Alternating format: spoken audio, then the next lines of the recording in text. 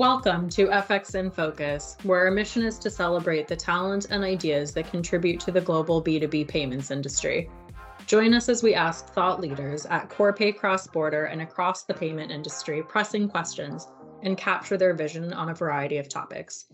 I'm Danielle Crow, and today you're listening to this week's episode, Crafting a Strategic Partnership, Finding Your Perfect Match. As markets shift, corporate treasurers and CFOs need to keep up, so there's a lot to talk about. We'd love to hear your feedback and suggestions, so please email us at podcast@fleetcor.com. In today's episode, I'm talking to Andrew Howlett, Director for Channels and Alliances at Corpay Cross-Border. We'll be talking about what companies should look for when looking for an FX or payments partner, how to avoid common mistakes, and tips for how to achieve the most success with your partnership. So let's start at the beginning. Types of partnerships for integrated payments technologies and foreign exchange offerings. We know that partnerships come in all shapes and sizes. So can you explain the main different types of partnerships? What's the best for different companies who are shopping around for an FX partner, and how do they know what type of partnership they're looking for? Thanks, Danielle. Yeah, so my team works with partners across many different sectors of different sizes and, rather importantly, at different stages in the evolution of their business. Our role for Corpay is business development, but partnerships exist across many other departments within the business, such as operations, legal, compliance, etc., whereby different internal teams are utilizing the resources of other service providers to help them with their day-to-day business output. But, a partnership in business to me is a mutually beneficial working relationship between two parties that exists simply beyond a buyer-seller relationship. When you look at two companies coming together to work, within the payment space, that they're identifying and outlining what the basis of the relationship is and how this relationship will be a benefit to both parties. Our partners, they're looking for a number of things. Are they looking to access new payment technologies? Are they generating new business opportunities? Are they accessing new revenue streams, enhancing the product offering for their customers, etc.? So, once that business need is determined, the process of selecting a partner, an FX partner, will come into evaluating whether the company you're looking to partner with can effectively deliver on those. And from there, you put plans in place to allow the relationship to develop. But commercial partnerships in the cross-border space actually cover quite a spectrum, from advanced solutions that, the services join together through integrated technology, through to non-integrated relationships, such as consultancy-based partnerships and even brand sponsorship. Thanks, Andrew. So you referred to partnerships in different stages of business growth. Could you expand on that? Yeah. Well, so in the payment space, we get to work with companies that, they're either partnering with an FX company for the first time, they've decided to switch from a current provider, or are maybe adding another provider to expand their resource for their customer base. So we sometimes see relatively young startups looking to align with us, but then we also see, very large, long-established multinationals.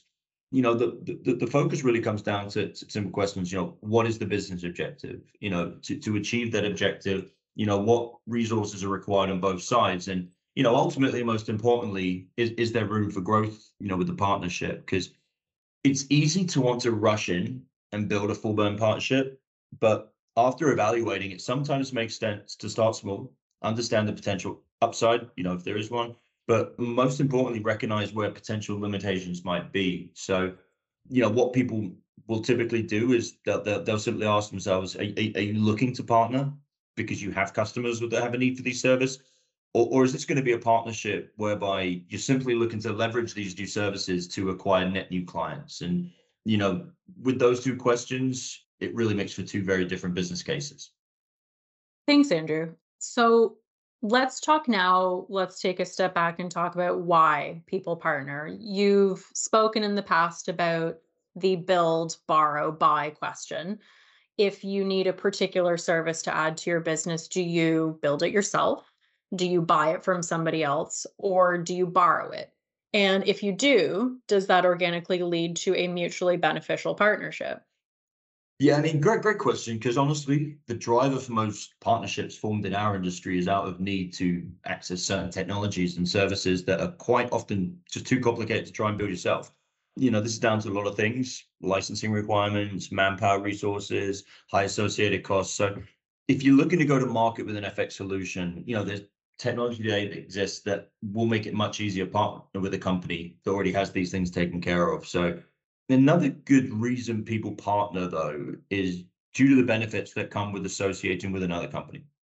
Partnering with a firm that has a strong reputation in their sector, for example, and which might be of significant size and scope, that's going to offer a key selling point when engaging new customers or when trying to convince current customers to try the product line that you're putting out.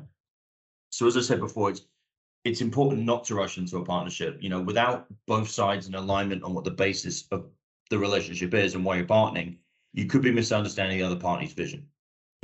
Rushing, you're leading yourself up to pitfalls, that ultimately going to lead to issues and potentially a waste of time and resources. So that is an interesting place to go. Can you talk more about that or give us an example of some of these pitfalls? Absolutely. Listen, lots of partnerships look attractive in early conversations. What you need to determine, though, are both sides looking at the same possibilities and goals? Are you aligned? Are incorrect assumptions being formed that will likely turn into issues, down the line? So, to get there, you can start with asking some pretty straightforward questions. Has it been determined that your clients actually have a need for this solution? I mean, who is going to be selling it? So what support will be offered on both sides to make this a success? Now, are both parties aligned on what a successful commercial return would look like even? So ultimately, both sides need to determine if this joint value proposition lends itself to an actionable go-to-market strategy. Key questions, is the messaging of the partnership going to resonate with the customer base? Will more and more time and work go into this only to discover down the line that there wasn't a fit in the first place? When you look at potential pitfalls in our specific industry, FX and cross-border, the simple one is we are very heavily regulated, which has a big impact on how we onboard our partners' clients. How are they acquired? Cross-border payments are complex by nature. So what we look to do is educate our partners very early in the process, talk about these potential pitfalls, which might in turn change the nature of the relationship, and in turn, what the go-to-marketing strategy will become.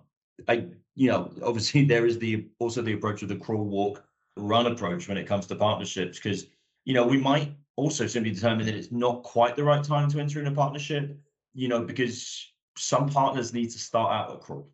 Are we assessing the validity of this value proposition, using samples, whereas others, are ready to go, they've got everything in place, and then, they hit the ground running.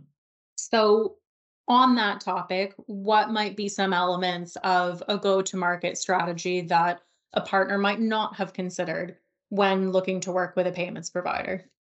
Yeah, I mean, big focus is, is the messaging, promotion of the solution. It needs to let the client know why it's in that client's interest to use this service, how they would use it, what they might need to do to access it. So in a go-to-market strategy, when working with an established company, certainly one that has a sizable client base, a very important but overlooked step is to fully determine, what the demand will be, and seeing if there are any data points that can help help project the potential revenue stream that we're looking to generate from this relationship. But then on the flip side, if the company is looking for net new business by adding an FX solution, the most important part is that they do have a sales team with the right tools and sufficient knowledge of the solution that are going to receive the appropriate training and marketing support from the partner. So also needing to outline, who is their target market.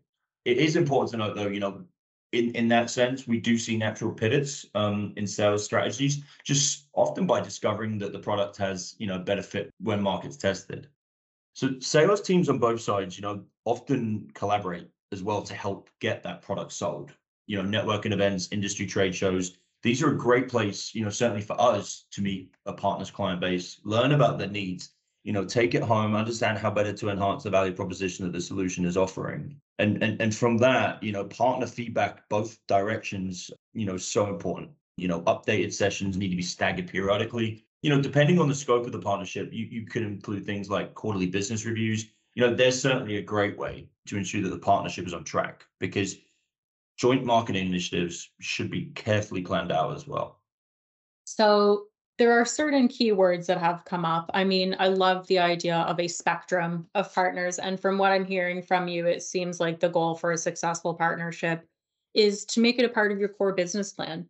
I know that there are several reasons why a company might say, I could use an FX provider, to add value to my clients. That might run the gamut from providing a fantastic FX solution for a problem they might be experiencing as they grow. That might be putting a logo on a sports team's shorts.